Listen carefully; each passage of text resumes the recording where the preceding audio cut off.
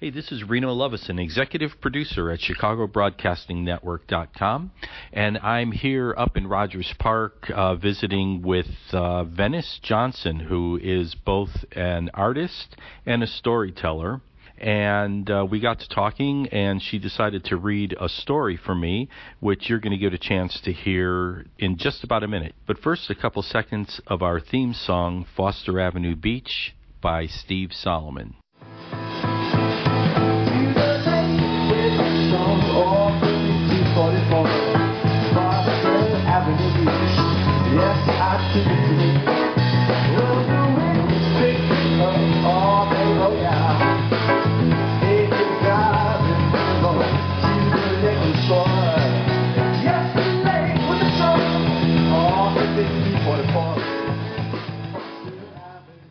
So sit back and take a quick listen to Venice Johnson reading her story, Mother Wit. My name is Venice Johnson. My growing up was on the west side of Chicago, started out on the south side, and had the rest of my childhood on the west side of Chicago, Kedzie, Washington Street, Warren Street, Fulton Street. And the story I'm about to tell, Mother Wit, was actually inspired by a story my grandmother told me about a lady she used to work with. My grandmother came from Alabama, Hannon, Alabama, when she was 5, and she came to Chicago and moved to the south side and moved to a rooming house. And I used to come and visit her then when I was a baby. That's where I was actually born. I was born at home on a kitchen table. And my grandmother was the kind of person, she had a very, very deep voice. And everything about my grandmother was dramatic. And when she would tell something, sometimes she would whisper it like it was conspiracy, like, baby, let me tell you something. And she was just that kind of person. She was a storyteller to her heart. My father equally was a storyteller. My father spoke in exclamation points.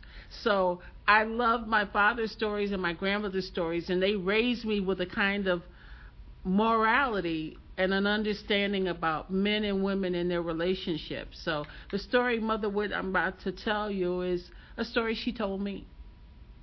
The year I turned 9, my grandmother leaned over a pan of unwashed greens and said, "Now, baby, listen to what your old grandma gonna tell you about life."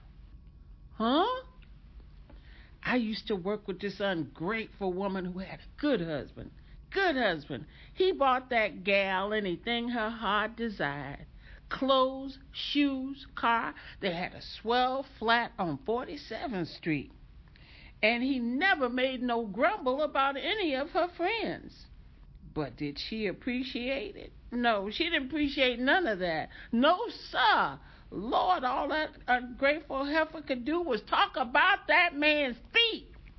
His feet. I turned up my nose like I could smell them too. "What you call yourself doing? It ain't funny when a marriage is at stake." She rebuked me with gentle eyes. Grandma and I were sitting on a back porch, picking greens and dropping them into a chipped white metal wash pan. I could smell her ham hocks boiling so tender they'd fall off the bone before she put her greens in. Lord, my grandma could switch a mean fanny round the kitchen.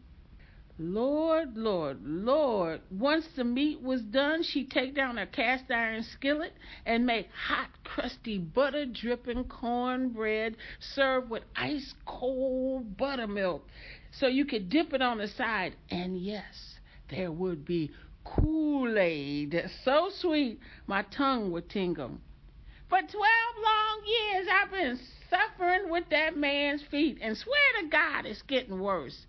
His feet stink so bad, I got to sleep with Vicks Vapor Rub under my nose to cut the odor.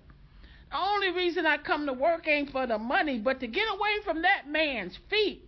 I threw my head back so hard and laughed, I almost choked on a fly. Whew, Lord, it was hot. The Chicago sun was leaning hard on everything in Grandma's backyard. I was sweating like a Hershey bar. Why you laughing? 'Cause that man's feet was stinking. Like your feet don't. There are times when you have taken off your shoes, my nose done cried, come to Jesus right now. I bust out laughing, did so. And at the same time, we stuck out our tongues and laughed at each other. So one day I says to her, if you don't like the way that man's feet smell, get down on your knees and wash. What? She said, shocked at the notion. I said, if you don't like the job he's doing it, you do it better. I don't think nothing gonna help them feet. I says, a man got a right to take off his shoes and wiggle his toes after he done worked all day and you got to let him. That man's good to you. If you don't like that working man's feet, then get yourself some soapy water, a brush, some foot powder, and help that man. What? What she say then, Grandma? She just rolled her eyes and looked.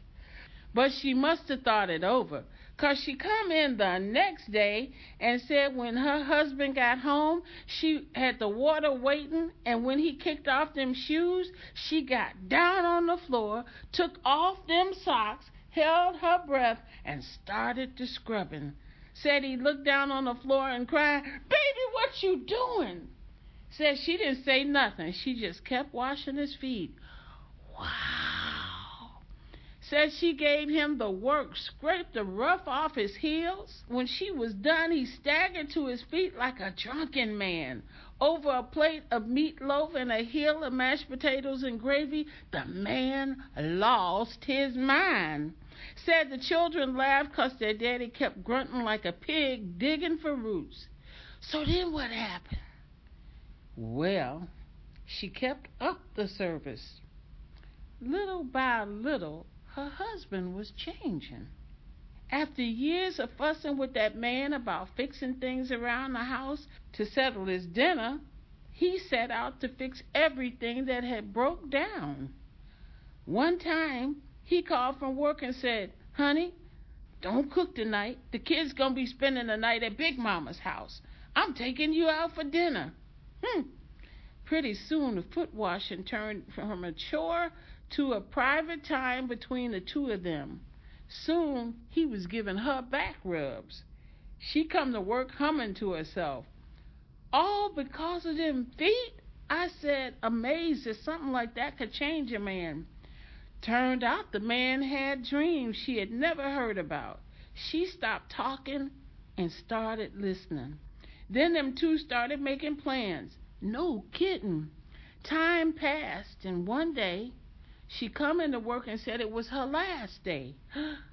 She grabbed and near about hugged the breath out of me, handed me a bunch of flowers and a box of Fannie Mae chocolates, and said she was quitting because her and her husband had bought a little place and was starting a little candy store. She thanked me for making it all happen. Shoot, I says to her, I ain't done nothing but use mother wit. Mother what? She says. Common sense is all it is. You young folks want perfection. You all love to bask in the sunshine, but y'all all got to learn how to work in the rain. Marriage is finding ways for you and yours to meet in the middle ground, a place where you two both win. Marriage ain't got to be built off a war. You're supposed to be a team. Two people can be a powerful force. That's what she found out. See, mother will guide you to the secret. Oh, I see. It's like a math problem, I said, standing up and tossing the last of the greens in the pile. Huh? Said Grandma, crinkling her forehead. Teacher says hiding inside every problem is the answer. All you got to do is the figuring. There you go, she said, standing to pull open the screen door. Grandma, you something else. You're just saying that 'cause you like my cooking. So I hope you enjoyed that story, because we're expecting to hear a whole lot more from Venice Johnson in the future. So she's going to be a contributor to ChicagoBroadcastingNetwork.com, offering some more stories and some more of her experiences living and growing up in Chicago.